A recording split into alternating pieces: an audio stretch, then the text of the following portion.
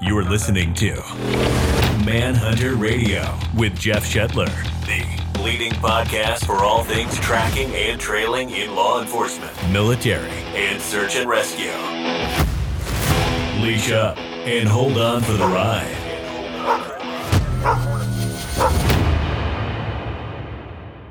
Okay, so welcome to another episode of Manhunter Radio. You're here with me, Jeff Shetler, your host, and today's guest is Ken Pavlik. He's a longtime canine rock star that goes way back. He's been in the industry for a very, very long time.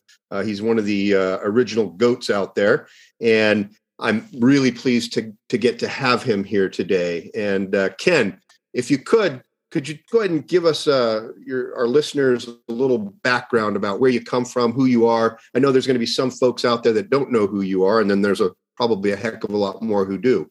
Tell us about your background, how you got started in canine, and the whole shebang.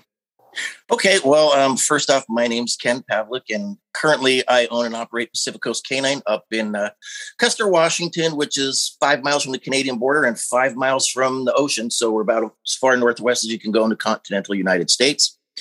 I started playing with dogs in the canine world back in 1982 in the Air Force.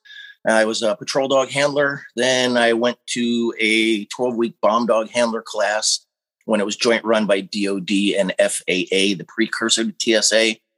Then I sent back for a drug dog school, handled 2 dogs during that time period, got shipped off to the Philippines, which at that time was the largest canine kennel in the world. We had close to 127 dogs at Clark Air Base. Mm-hmm. So I pushed a patrol dog for a couple months out in the jungle, then went on to a cross-trained bomb dog for a number of months, progressed to the remedial patrol dog trainer for the 90 patrol dogs there, and then got promoted to final position was the detector dog trainer for the 27 cross-trained detector dogs we had there. Left the Air Force in 1986, went to work for Riverside County Sheriff's Department, stationed down in Indio, California.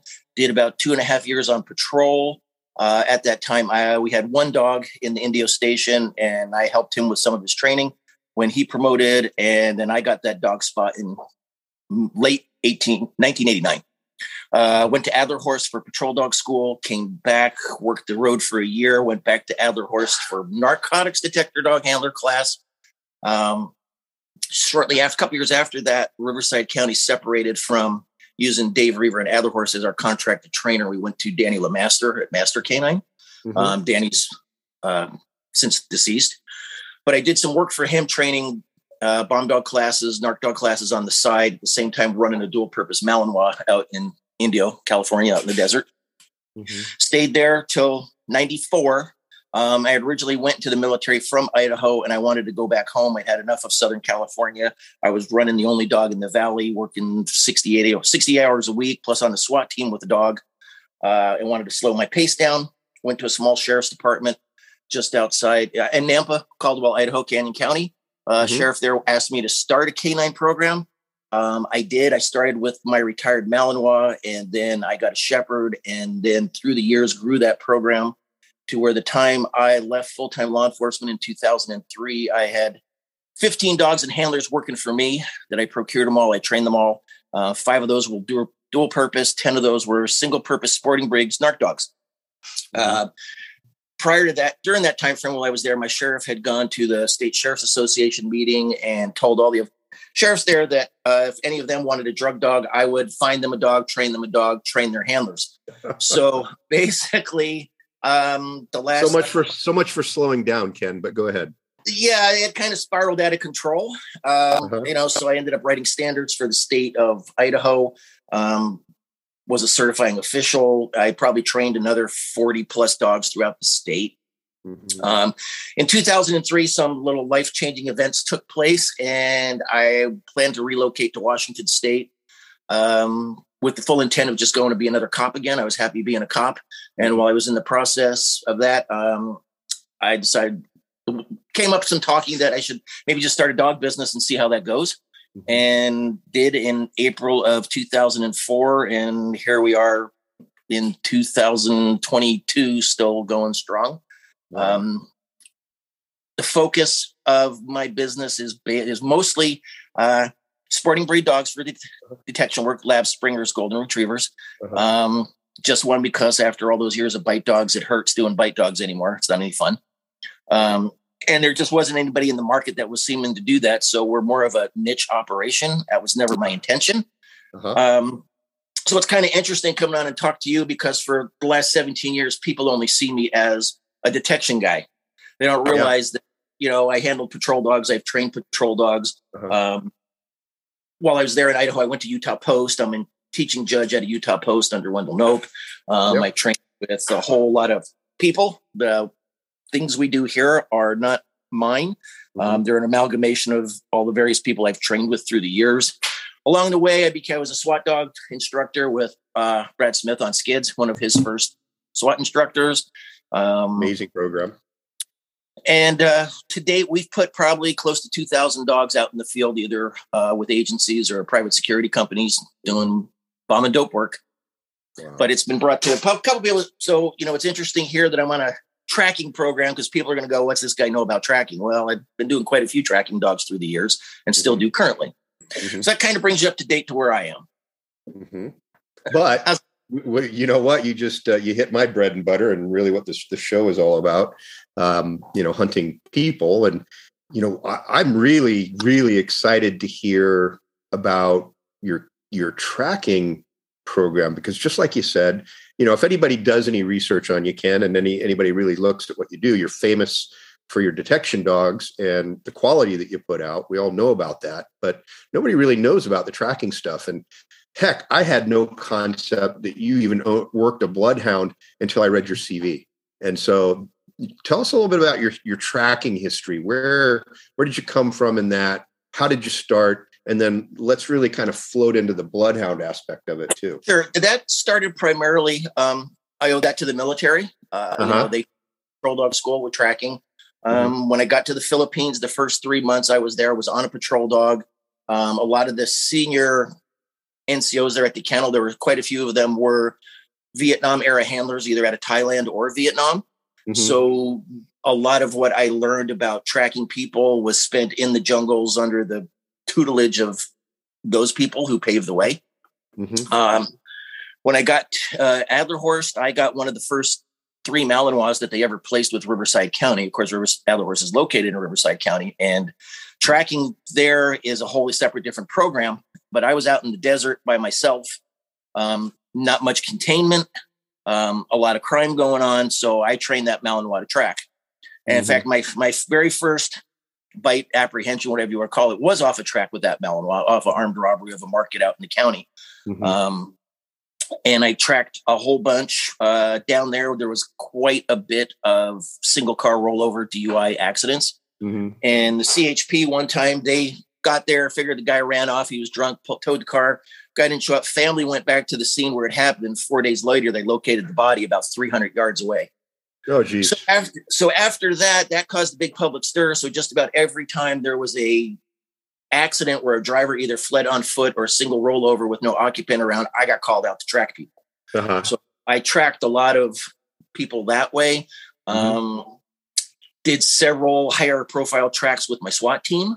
In fact, that's one of the things we could talk about. I had never heard, and I did not certainly coin the term proximity alert. I think maybe that's owed to you, but that was my first experience with something like that happening on an incident. I mean, I can talk about it if you want. Yeah, sure. Yeah, we can definitely go into that. What?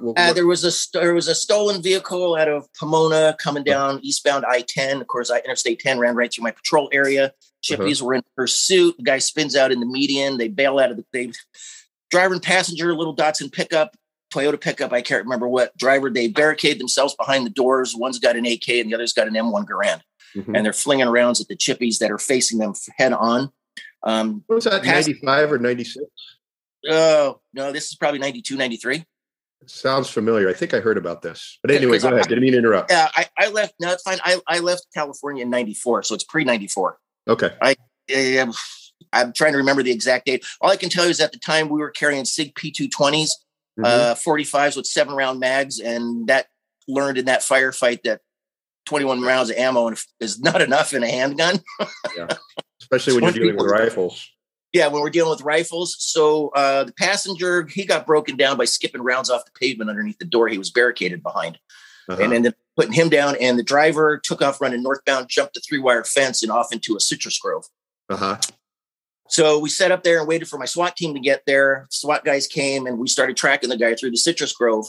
And at the time, I would just track with those guys in a wedge formation with me at the point. And then in a wedge following behind me. And as I got closer, I'd suck back. So I'm no longer the point of the wedge, but a 3-man across basically. And if I had to, I'd suck even closer behind the guys with the heavy armor as we were tracking. And we started getting dogs starting. I knew we were getting close and I stopped everybody, took a knee and said, hey, I think we're getting really close. The dog's getting squirrely.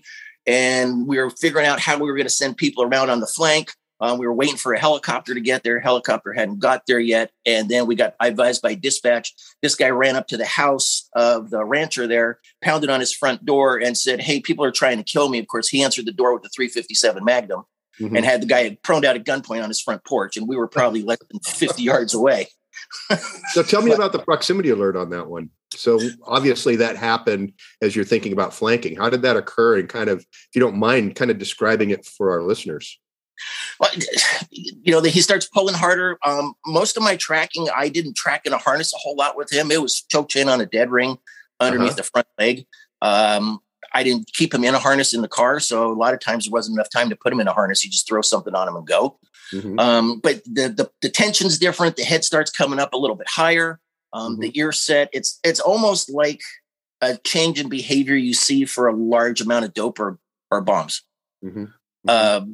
Okay, I'm hitting. It's almost like when you hit a scent pool where you're tracking a guy and you know he sat down, and the dog circle a bit and work his way out of a scent pool. You get kind of that similar behavior. He's pulling harder. Little head starting to pop up a little bit, almost turning into an air scent. And I can't tell you to this day which way we were tracking, with the wind, against the wind, across it. I don't remember. Right.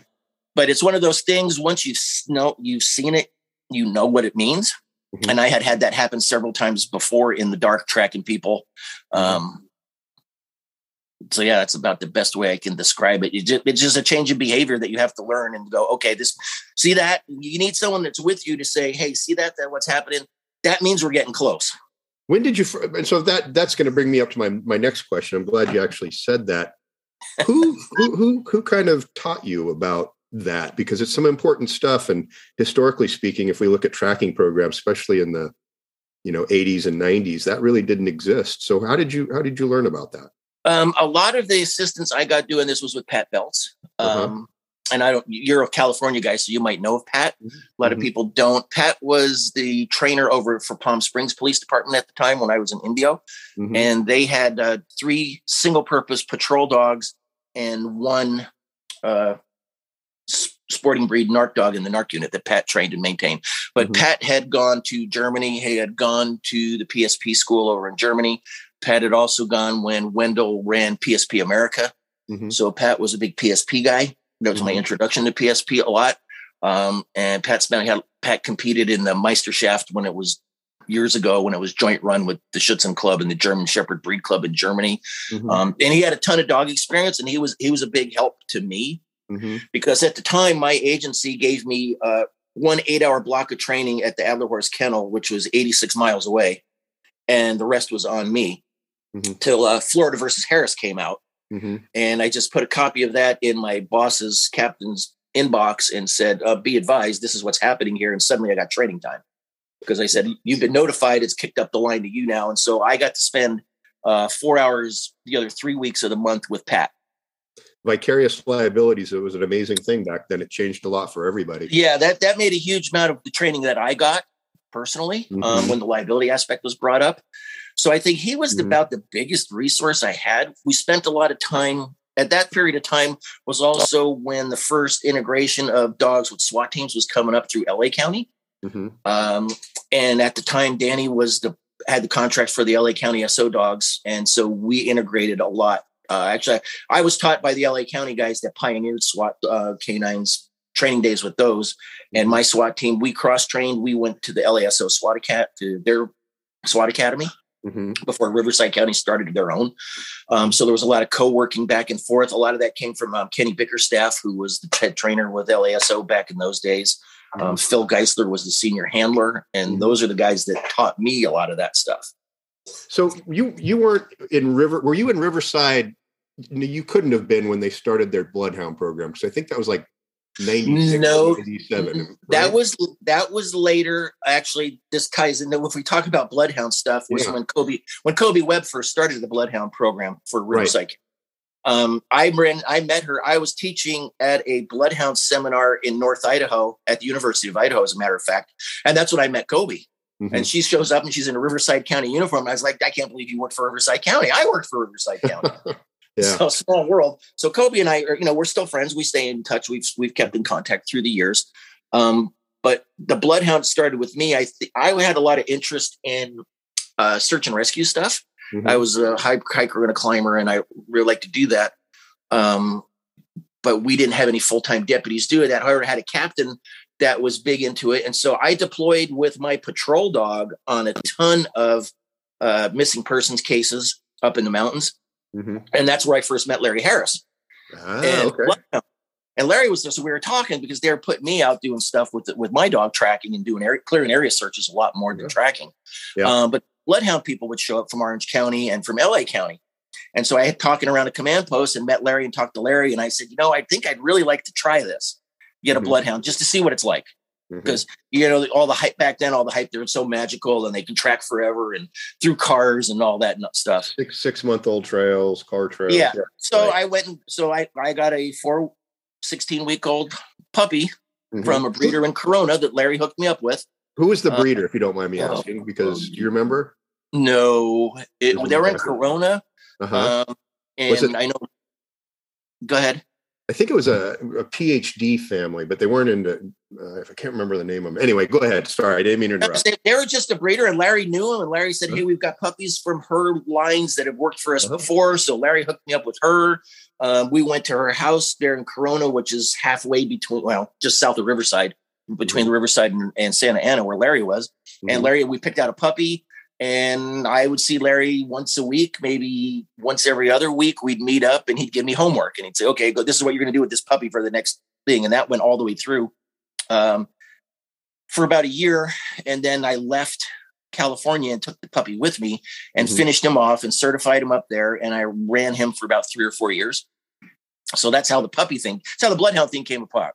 I just let me ask you some questions about the Bloodhound thing then. Most people don't know this unless they read my first book, Red Dog Rising. I gave Larry a little bit of credit in that because he was one of the first people I talked to about getting a Bloodhound when I started. And, did you ever meet Glenn Rimby by any chance? I did not meet him, but I know the name. Yeah. So Glenn, my first dog was out of Glenn's lines and I just kind of got lucky, Frontier Mountain Hounds or something like that. My first dog, Ronan, came directly from Larry's input, so Larry had a little bit to do with my initial training. When I first started, just like you, I was brought up on the myths of how amazing the dogs were. And granted, they do track, and I think they track incredibly well if you have the right drive. But how do you feel about, I know Larry probably told you some of the same things he told me back then. And back in those days, in the early 90s, they were touting trails up to 4 and 6 months old. How do you feel about stuff like that? Well, I guess I can fast forward. I've never seen anything like that, and I don't believe it's true. I kind of got banished from the Bloodhound world back in. Me too. But go ahead. the late 90s. There was because I was a certifying official for Idaho Post. And my Bloodhound, we certified to the same tracking standard that the patrol dogs certified, which was a DPO level 1 track, 600 meters, 2 turns, cross track, aged a minimum of 30 minutes. It's not required. Nice patrol track. Yeah, a patrol track, but that was all the one that was available at the time. So we ran the Bloodhound on it. Well, a bunch of search of SAR people started hearing about how there was a post certified Bloodhound, and they had Bloodhounds. And they asked me if I could certify them. And I said, well, you're not cops, so you can't certify under post. And they said, well, could you write us something that's saying we did a track equivalent to the Idaho Post for police dogs, but the only reason you can't give us a post certification is because we're not police officers. Mm-hmm. And I said, sure, okay, I can write something that say on this day, this time, I conducted a standard track like I would do with a police dog, and your dog successfully passed it. And they said, great. And this is in far eastern Idaho, up in Idaho Falls at the time. So they paid for me to come on out. The Friday night was all fun and games. We had a good time. Saturday morning, I did like a half-a-day seminar, and the first 2 dogs wanted to try to do a trail track. I'll use it interchangeably, so I apologize. Me too. And so I go out, I lay what I think is a decent track, nothing major. So we come back, let it age, come back to the start, and the first person walks up with this hound, and they're like, okay, what's at the end of the track? I said, well, you gave us a toy, we put one of your toys at the end of the track. And they said, okay, well, who's the track layer? I said, me. And they said, but you're walking the track behind me. I said, well, yeah, I have to know where you go. And they said, oh, my dog's just going to take 2 steps and turn around and run right to you. Mm-hmm. I said, excuse me? I said, you don't do handler tracks? You've never had your dog track yourself? Nope.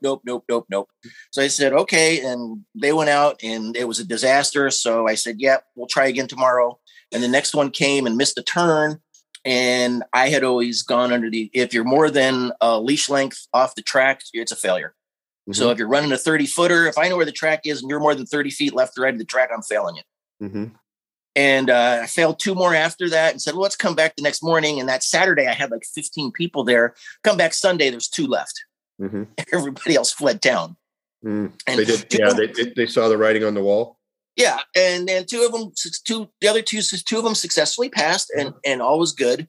And then we sat and talked. I said, what about backtracks? And they're like, oh, you can't do a backtrack. I said, okay, well, I did that with my patrol dogs because there was times I was out in the woods in the middle of myself in the dark, and I don't know how to get back to my car. I don't know how to get out of here. There's no GPSs. Radio's intermittent. I taught my dog to backtrack. I ran backtracks all the time. Take me home, buddy. And he'd take me back to the car. And they were like, oh, you can't do that. They're going to screw up the dog. Their heads exploded on this stuff.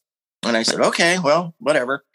So this segs now forward a year or 2 to the seminar I was previously talking to up in northern Idaho. And Larry is there.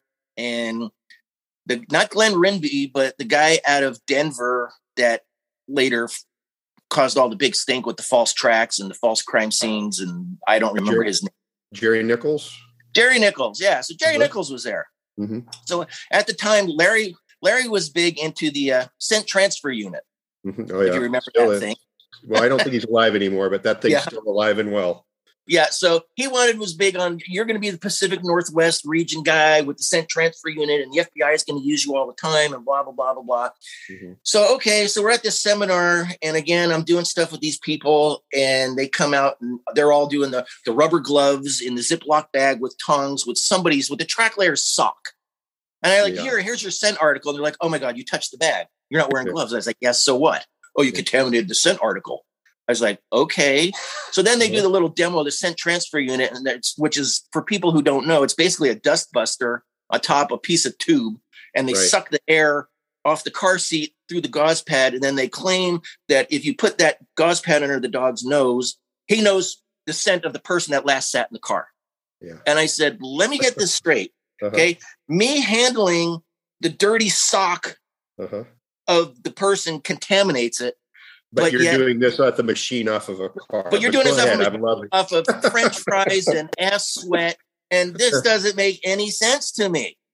And then Nichols did his missing man lineup where they sent the dog on a wallet, and they got 8 people standing in the field, and the dog magically could pick the person out of the scent lineup from sniffing. And I'm like, and of course they all knew who the person was, whose article it was. I was like, wait a minute, this is not blind. This is garbage. And they didn't like me speaking up with that. And then we got into the harness question. I said, okay, yeah, I understand about and some people might get hurt over this, but I understand about rituals and initial training and this and that. And some people take it to the ultra uber extreme.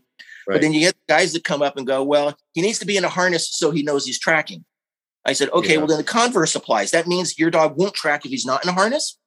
Well, no, he'll track if he's not in a harness. So then why does he have to be in a harness to track? You can't take one half of the equation, right? Is you tracking what I'm saying? I've got a great YouTube video. I got a great YouTube video on that from back in the day. I had a very similar argument with an old timer, and he says, he's just not going to do his job if he doesn't know exactly what he's supposed to do based on the equipment that you put on him. And so I took one of our dogs, and of course I use a harness, but I do it just for the comfort of the dog, not because it's required. I actually believe the dogs track better with no equipment at all. And I put a purple ballerina's tutu on the dog, and that was the only equipment. And then we did a nice long half-mile track with that. And of course it was beautiful. So anyway, sorry, I didn't mean to interrupt, but I just had to throw that out because I thought it was pretty fun. Yeah, it's pretty similar. So after that came up, I was like, I'm done with you bloodhound people. Did you ever try to do these incredibly aged trails that these folks are suggesting? No. Okay. So right off the bat, you felt it was voodoo and not really workable, right? No, and part of it is maybe from the SAR perspective, I don't know, but as a cop, we have to factor in time and distance. Mm-hmm. I have no interest in tracking. I'm not going to put there's nobody going to be waiting on the end of a 24-hour track that I'm going to put to jail. Mm-hmm.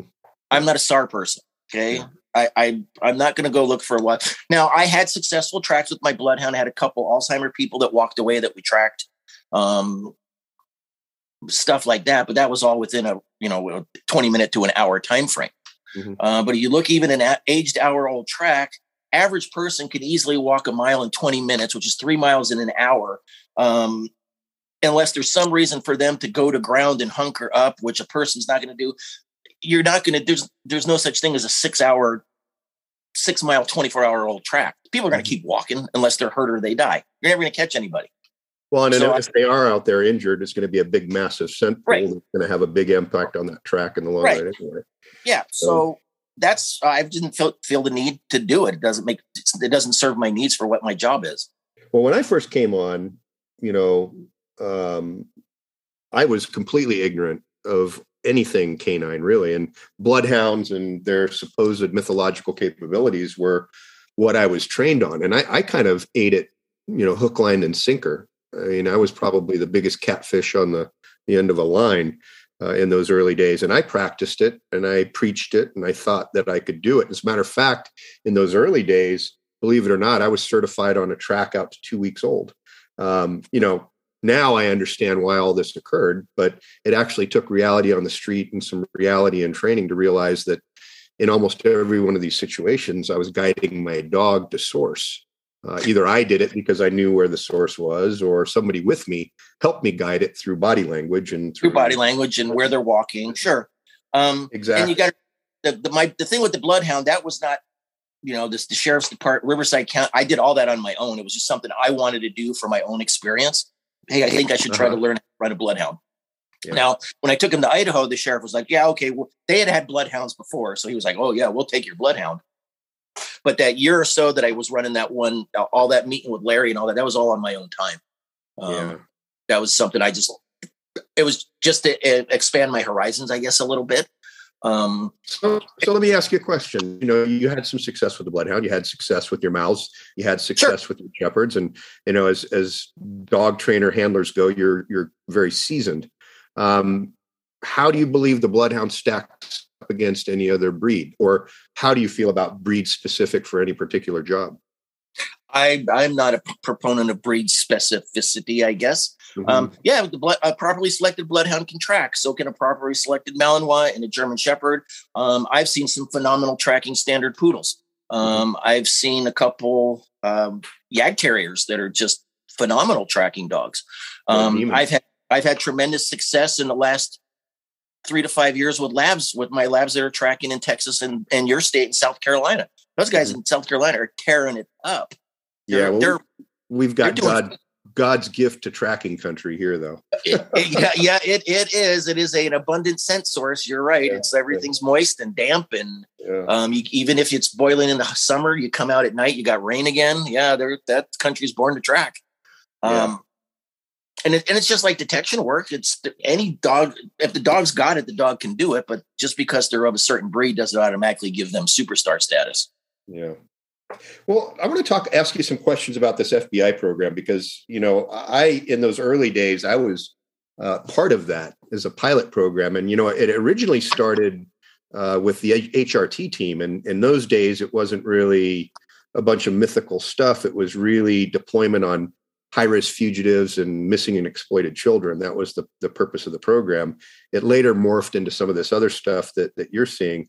And, back in that time frame, as they started to get into the STU 5000, what was the Dustbuster called again? Yeah, the STU 27 or something. I don't even remember, 5,000 maybe by then. Yeah.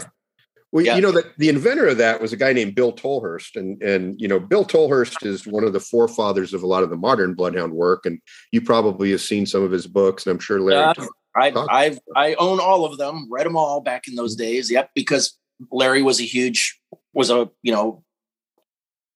Tolhurst was a mentor to Larry, just like Larry was to you and I. Yeah. And I read all of those too. And in the early days, I took everything verbatim, but as gave me a fresh slap in the face. I realized that a lot of, this age trail stuff really wasn't viable. But he was the one that brought out the SDU, and the whole concept behind that was that, okay, we take this vacuum, we put a sterile Johnson & Johnson gauze pad on it, and then we can suck the human scent from any contact source, and now that's a viable scent article. My big concern back then, and I'm going to just ask you for your thoughts on this, even back then when I was still relatively a novice, I looked at that and I'm going, okay, so you're taking a vacuum cleaner, whether it's sterile or not, and you're sucking out at a rate of whatever CFM that is from a particular source onto this gauze pad. Aren't you also sucking in all the ambient air from in and around that area to include other people that are watching? Isn't that happening as well? I mean, what do you think about that? I didn't really give it much thought about the other people around because it's sucking with contact, but more of all the other odors that are on a car seat. I mean, like the French fries. Like the French fries and ketchup and spilled coffee. And if they're a smoker, cigarette smoke. Yeah.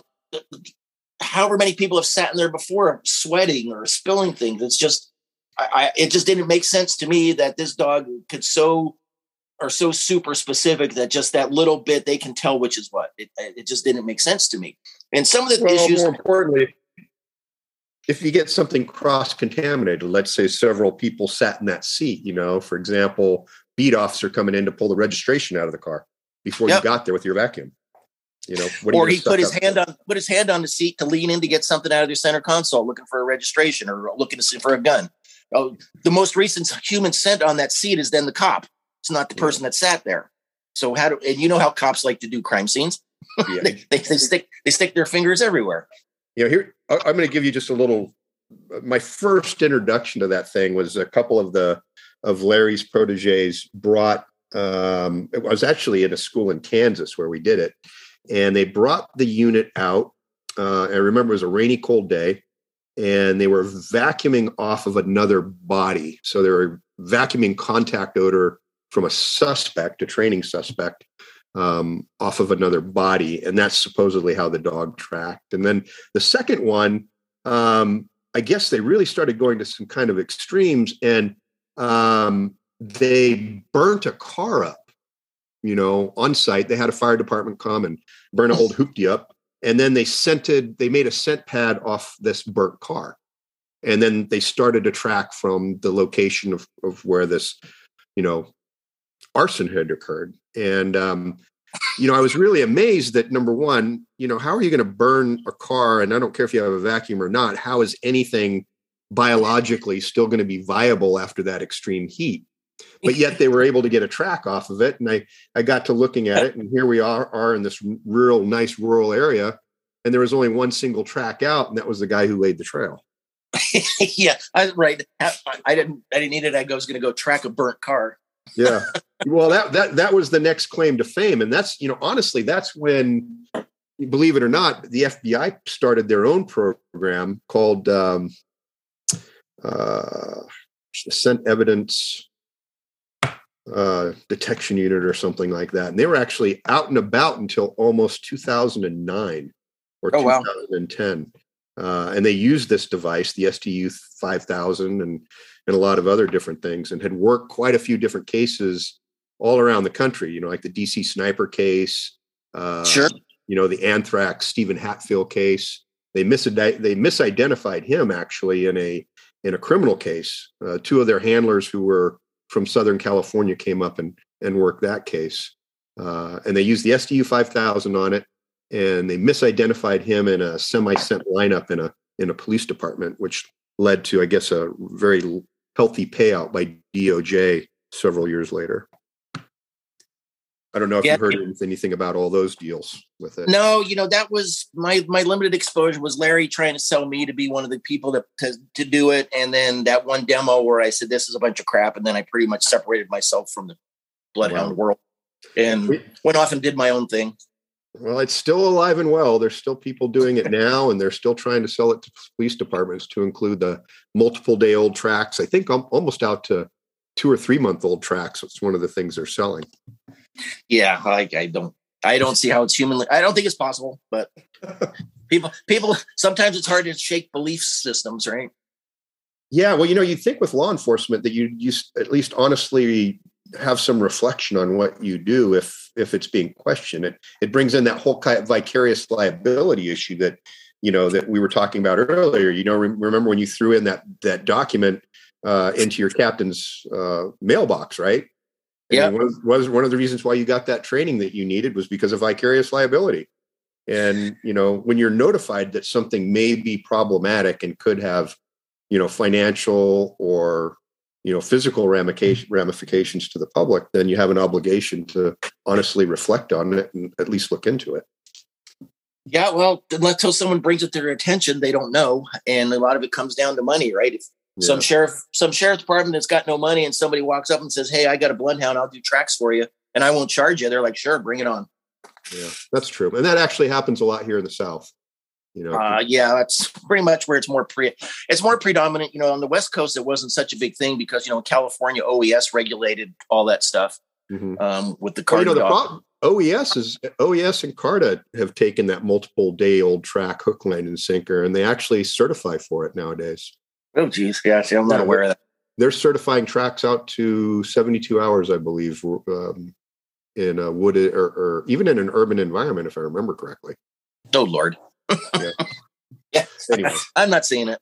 So tell me a little bit about the Philippines is near and dear to my heart. My wife and my daughter are from the Philippines, and we've actually were at Clark Air Base a couple of years before the pandemic, and I don't know if you've been back there or not, but no, it's a shadow of what it once was when you were there. You got your first tracking exposure to some of the Vietnam vets back then. Did you ever happen to work with any of the guys from CTT, Combat Tracker Teams? Not that I can recall. No, these were all Air Force guys. Whereas the CTT, that's an Army program. Yeah, that was an Army program. So most of what I did was with the. In fact, recently I just placed. You might find it interesting. I just placed a lab with a Army Special Missions unit, and they're trying to duplicate some of that. And they had when I went down and met them and delivered a dog to them, they had just said they had spent a day. They had located several of the trainers from that program and had come and spent a whole day debriefing them and giving them advice on how to recreate that program. So it's coming back. Yeah. Just because I guess the nature of the mission set that they're running into overseas now has changed. Yeah, well, I've actually been. That's where I learned about the proximity alert was from the Combat Tracker guys. Back on the street when I actually ran into some hairy situations and needed to get some training. And back then, tracking training wasn't available professionally. Number one, and then finding anybody to do officer safety while tracking didn't exist. And so this is pre-internet. Trying to find any resource like that was difficult, but I happened to run into a couple guys, Frank Merritt and David Lane, who had been with a couple different CTT units back in Vietnam. And they're the ones that actually talked to me about the proximity alert. That's where I learned it all from. And it's actually what our program is based on now. We're currently training lots of the SOCOM Army and Marine units here on Edisto, specifically based on that training that I got from those guys back in the early 90s. Well, a lot of it is so much of what we do crosses over, a change of behavior or alert behavior in a detection dog is very similar to alert behavior from a patrol dog during a building search, which is very similar to alert behavior, a proximity alert from a tracking dog. But for some reason, people think, oh, this is you don't understand. I'm a tracking guy and you're a patrol guy and you're a detector dog guy, but changing behavior is changing behavior. And there's a reason for it. And if you understand it, a lot of these things are very similar. It's body language, right? All about reading body language. It's all about reading body language when you're handling a dog, no matter what the discipline is. I don't care if you're looking for bed bugs in a hotel room. It's the same. Yeah. And variations of the same theme. And of course, you're going to have slightly different things with different dogs. But for the most part, a lot of the behaviors do cross across the board. Yeah.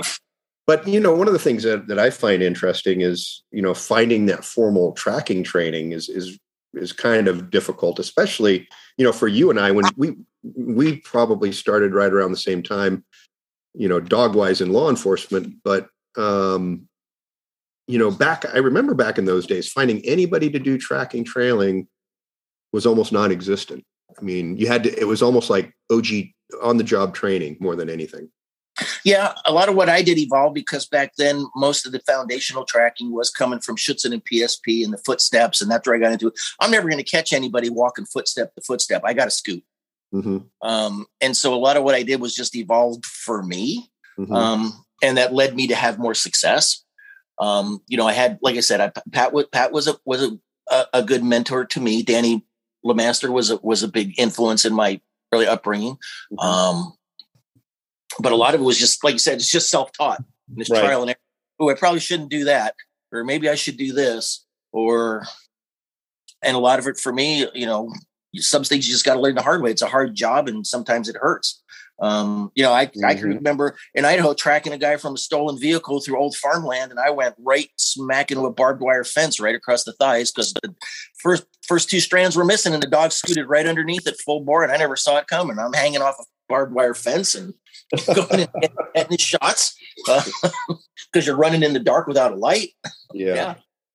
Well, I think I've got more pain and injury from tracking dogs than I do just about anything else I ever did in law enforcement. That's for sure. That was the one beauty of a bloodhound going uphill. The old carabiner on the belt and let him pull you uphill. I'll just drag you up there. Just drag you up there. But yeah, it's like I'm really happy. And I suggested maybe as a someone to get on the program as one of the South Carolina DNR boys, because they're doing 8 dogs in that program and they're doing 40 to 50 cases a month, which is a lot of tracking. Well, that's not all tracking. A lot of it's article search. They're doing a bunch of evidence recovery, some wildlife detection, but the most of what they're doing is tracking, I guess, in South Carolina with this trespass to hunt thing. Yeah. Where lots of poachers. Yeah, and so most of their time is they're finding a car where somebody's posted not allowed to hunt. They pick up a track from the car and they track to the guy, and there he is, no license in the dark ocean. That program just keeps growing and going. That's my proudest moment in my career is those boys. Wow! And how did you start that? How did they just reach out to you one day? When did that begin? I'm trying to think of the date. That's probably 6 years ago now. It's kind of Texas Parks and Wildlife. They started a dog program with labs, and I sold them 10 labs, and then they went to Utah Post for the handler training. They started with a group of 5, then they went to another group of 5, and they had huge successes with tracking, trailing, and some of them were narcotics, some were cadaver. And the head of Texas Parks and Wildlife and the colonel or the head of South Carolina DNR are friends. And he saw the success the Texas dogs were having. And he said, how do I get a program like yours? And they said, well, this is where you get the dogs from, and you need to send your guys to Utah Post. And South Carolina was like, well, we don't want to send those guys all the way to Salt Lake. It's a little bit far. So let's find a Utah Post judge and or instructor to come here to do the program. So that's how they came out here. They selected a bunch of dogs. I pre-trained them, had them doing 100-yard straight line tracks. Mm-hmm. And then went there for 6 weeks. And then we finished the dogs off on tracking. And then we did articles, and then we did wildlife detection. And that was the initial 5. And now it's grown to 8. And they're probably going to add 2 more this year and 1 each year following. That's very, very cool. They have super strong administrative support from the head of the department all the way down. Just because of the amount of successes they had. They've done stuff with the FBI HRT there in Charleston. There was a training thing going on.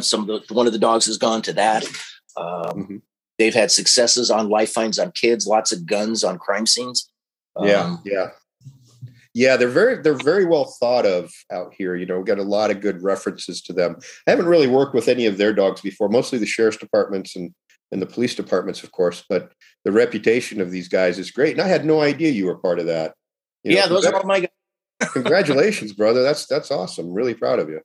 That's amazing. Yeah, that's like I said, that's probably that's the pride of my career is those guys. Yeah, because you've gone places and you start programs, and either through administrative indifference or leave and move on, or they just keep it afloat and they're not really successful. And you hate to see something you put all that time and sweat into go away, but to see a program that's not only been successful but has grown over the years I'm not a prideful man, but I'm pretty proud of those guys. Amazing. That's really, really good to hear. Hey, so tell me, did you ever get much into the urban tracking, trailing stuff? I've done some. Mostly I just stayed a hard surface. I haven't listened to your thing with Steve White, but some of this with the hydration stuff on hard surface, I don't know that I'm a fan of. In fact, I had a dog go to an agency, a shepherd go to an agency here. Was training in-house for patrol work. They had him for 10 weeks, and they started him on the hard surface, and they brought him back to me saying, we can't get him to track on grass. I said, how do you not get a dog to track on grass? Right. This doesn't make any sense. They said, you don't even need to train them to do that. They should be able to do it. Well, you would think, but they started with, so people always ask me, I said, that's a whole separate discipline that you really have to have experience in and spend time in. I'm a rural guy, semi-rural. Urban's not my thing. Yeah. Because I never worked in an urban area as a copper, so I didn't spend a lot of time doing urban. Anybody that approaches me that wants an urban class, I'll refer them to people. I'll tell them to call you. I'll tell them to call Steve White. The Canadians up in Vancouver, most of the Canadian guys are all urban tracking. Calgary, the Calgary guys, Edmonton, Vancouver, Winnipeg, the OPP. Those are all friends. I've trained with all of them. And so if you're up there, then, hey, grab one of those guys. Because that's their thing. The dog world, I've hurt some people's feelings because in the dog world, if you want to learn about patrol work and bite work, you need a European. You want to learn about detection work, you need an American. And I think if you really want to learn a lot about tracking, you need to get a Canadian. Really? Oh, yeah. Spending time with those guys really upped my tracking game a lot. I think my first experience with that was back in the Bob Eden days for me, when he was doing a lot of his conferences back in the 90s. Yeah. That was my first exposure to the Canadian tracking systems, really.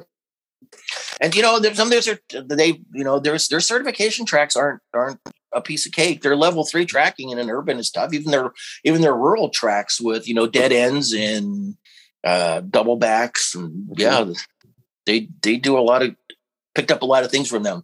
They've got that little thing that the never ending track where they go out tracking, and the guy goes out and he sits and waits for an hour, and he gets up and off he goes again, and off he goes again, and they'll do that for hours at a time. Of course, you're refreshing the track every time. It's not a 6-hour-old track because the person keeps moving.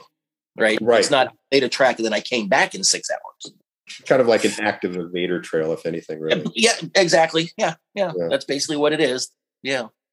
And so how do you feel? We're getting, and I've been talking a lot about this on my podcast in general. We're seeing attacks on law enforcement and perception of law enforcement that's changed dramatically over the last, I would say, 6 or 7 years that we've really been seeing it going. The only time I've seen reminiscent to what I see now is perhaps that was what was happening back in the early 70s. We saw kind of a similar type behavior, but now, of course, with social media and the ability to see everything on the internet instantly, I think that perception is even worse, and how it's affecting, canine. You're primarily a single purpose vendor, but are you seeing more interest in primarily just scent dogs versus, let's say, multi-purpose patrol dogs now than before? Oh yeah. In the last 2 years, we've had more inquiries for people wanting to add tracking to, say, a lab for narcotics. We've had way more inquiries on that in the last 2 years than ever before. It used to be, like I said, it was isolated, and now I'm getting a lot. It's like, hey, I want a dog for track. We want a tracking dog and a dope dog. We don't want any bite work. We don't want any bite work. And how about with the perception of the look of the dog? Are you seeing a trend more towards the floppy-eared dog versus the pointy-eared? For sure, especially for explosive detection in public events. You're seeing TSA, Customs and Border Patrol. They're wanting to switch over to labs for the perception. The private sector is huge. Yeah.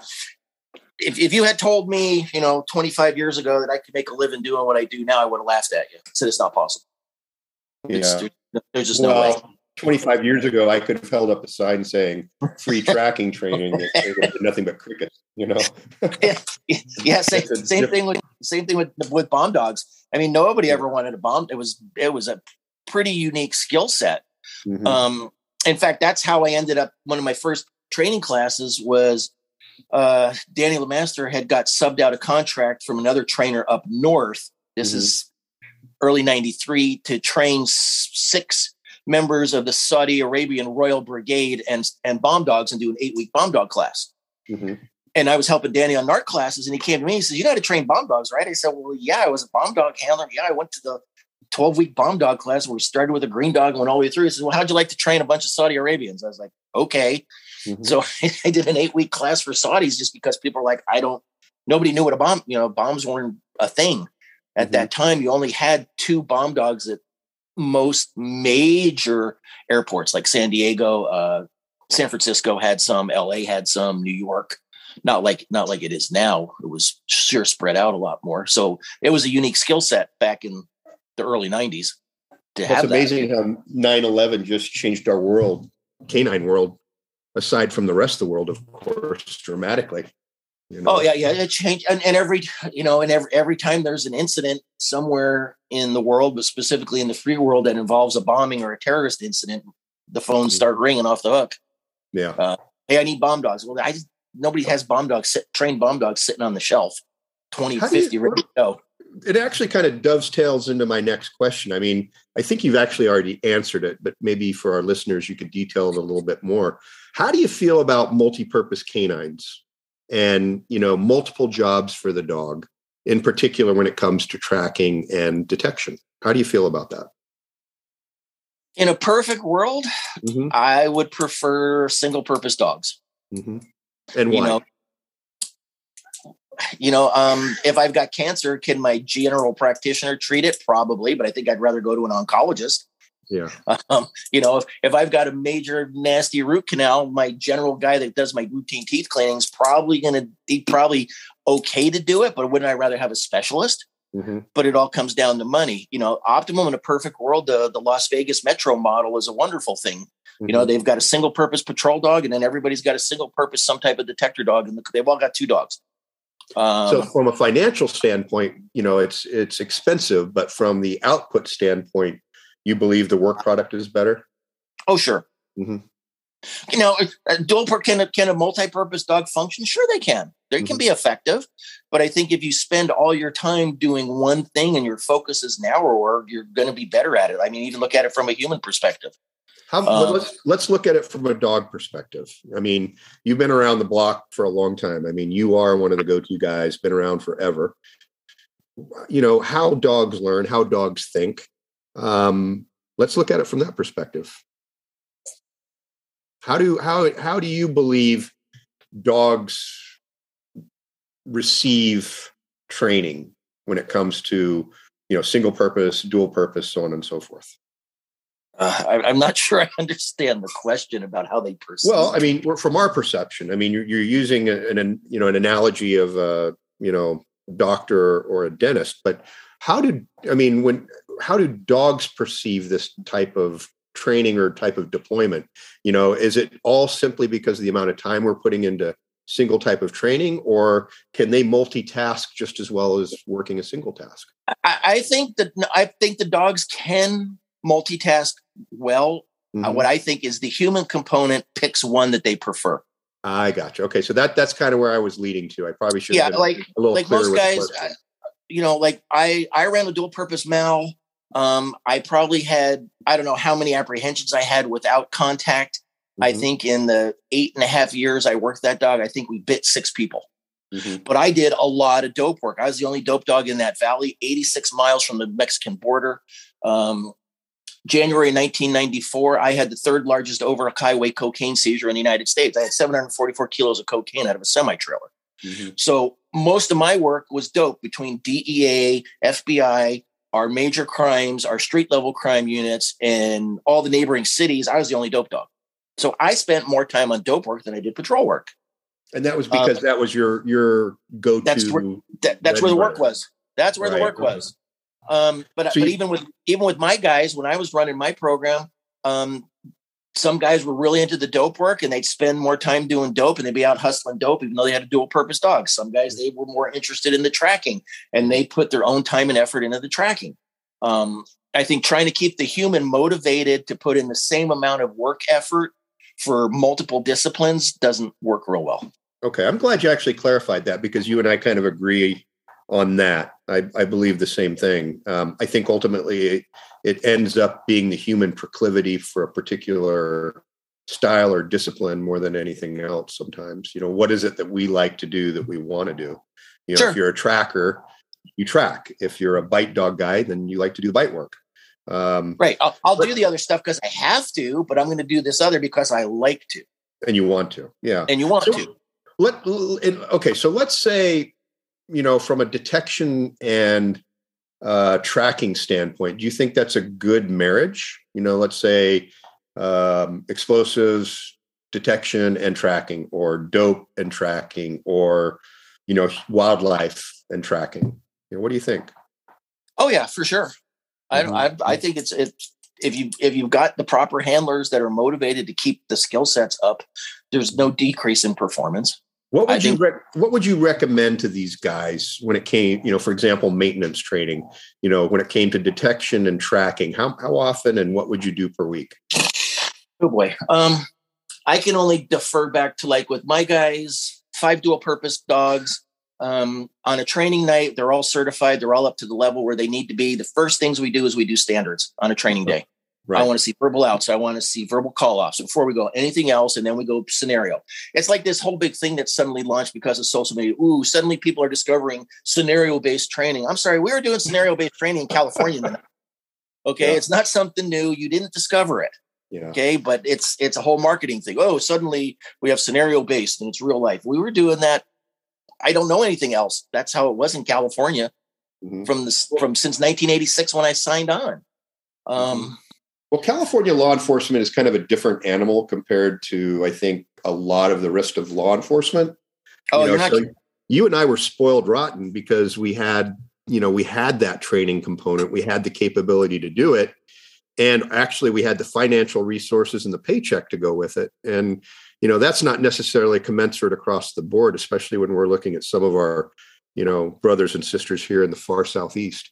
That's true. There's, it's part of the reason why so many coppers die down there. Yeah. Right. If you look at the statistics, the most amount of law enforcement are killed in the South. Yeah.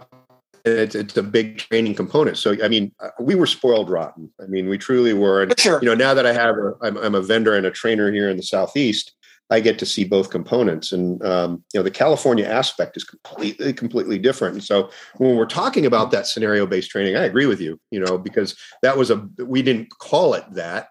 No, it was just training. Yeah, it was, but it was all scenario based, real life. Everything that we did from, drawing our weapons and firing to, a lot of the dog deployments we had to do on our own. There was no real schools for the tracking stuff. So what's your big goal right now? What do you want to do? I mean, been around doing a lot of things. What's on the agenda for Pacific Coast Canine?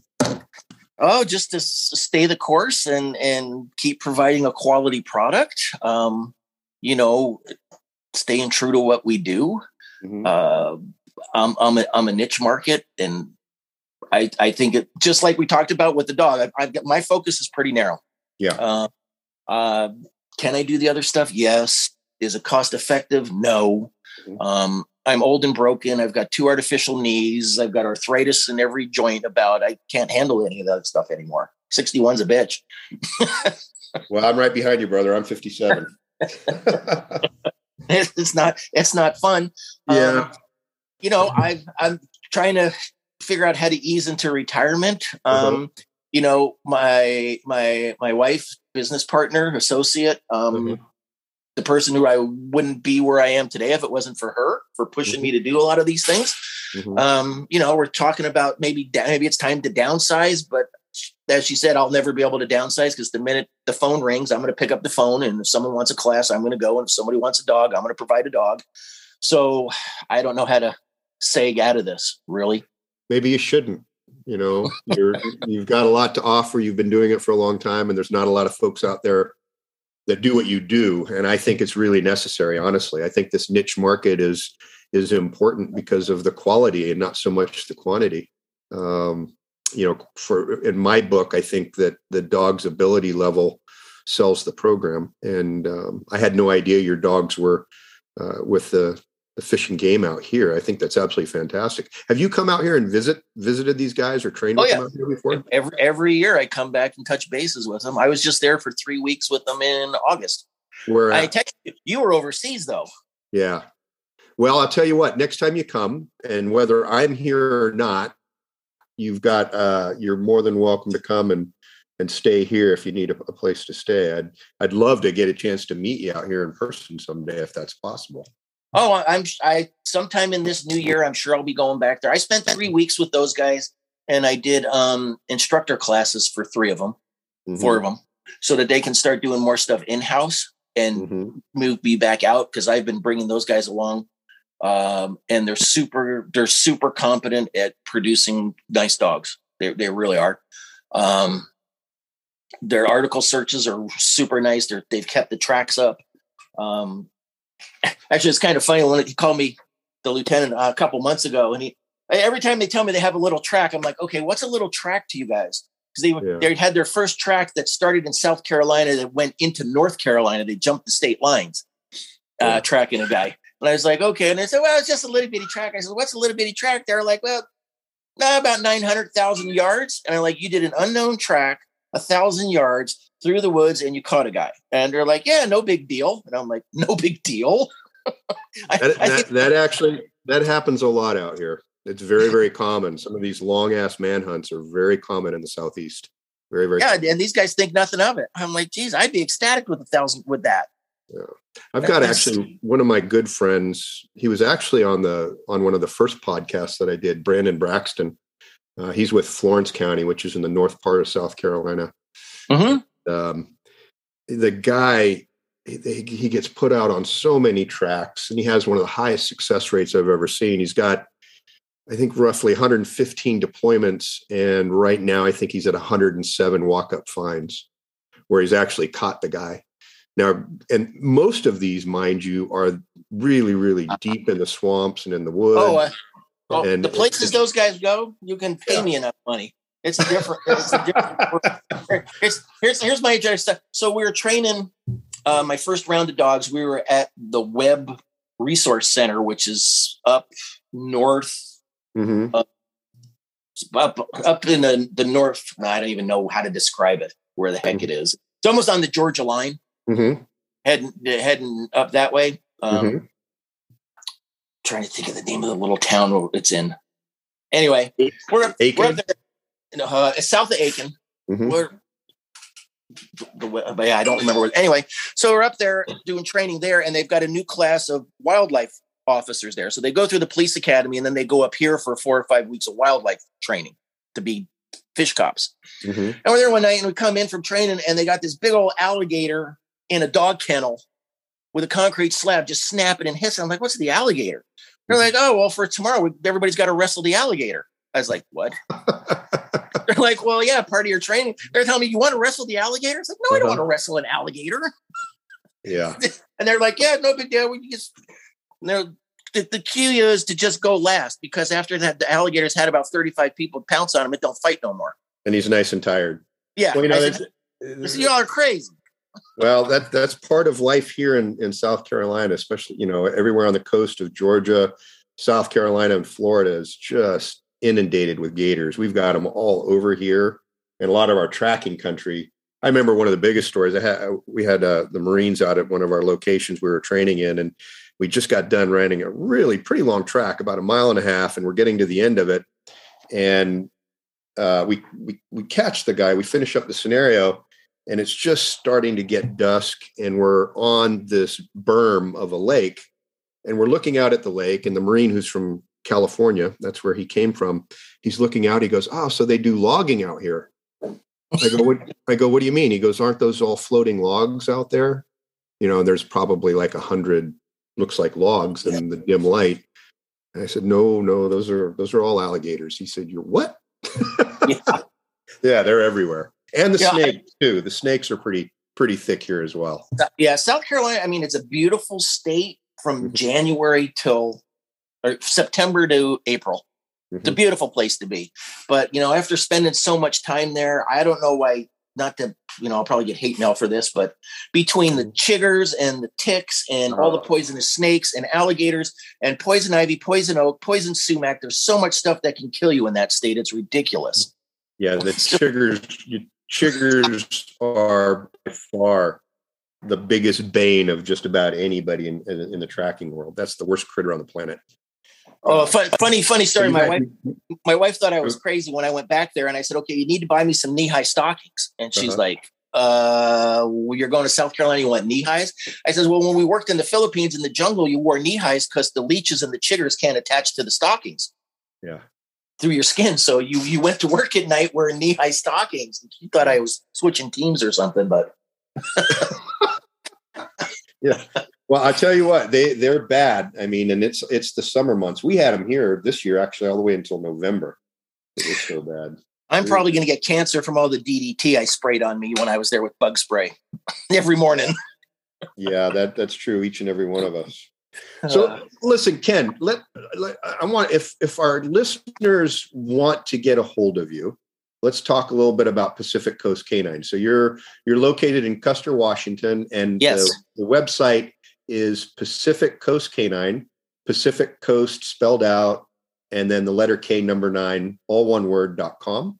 And correct. What's the best email for guys to get a hold of you if you don't mind? It's just that out. Nope. Just Ken at Pacific Coast, letter K, number 9.com is my email. Cell phone is 360-410-8436. Text there. If you call, I'll leave me a message. I'll call you back. Yeah. And for all you guys out there, this Ken's an amazing resource for some amazing scent dogs. I work a lot with many of his handlers and dog teams coast to coast. And I can tell you from personal experience, these are amazing dogs. And so if you're looking for great training, good dogs, I highly recommend you work with Ken and get with them, especially for all our listeners who are there on the West Coast that need somebody relatively close by. Hopefully you can look them up. And Ken, I appreciate the time, man. This was really quite the fluid interview. We just had 1 hour and 15 minutes go by faster than I think any of my interviews so far. I really appreciate the time. And if you don't mind, perhaps we can get in and continue this on another event at another day. Sure. Yeah. I appreciate you having me. Thank you. I'm honored. I don't think what I do is, anything special. I think that I've just seen lots and lots of dogs through 40 years. And it's a numbers game. That's it. It is. But what you are is special. What you've done is great. And this niche thing, I think it's really important because the quality, in my opinion, is far more than the quantity, worth far more. And your business and what you do is kind of the epitome of that in my book. And thank you. Thank you for everything you've done for our industry and more importantly, for coming on Manhunter Radio and giving me such a great interview. Thanks for listening. You can learn more about Jeff Shetler, available books, training courses, and the Tracker School by visiting tttk9.com or by following us on social media. Until next time, Cavete Lupus. Beware the wolf.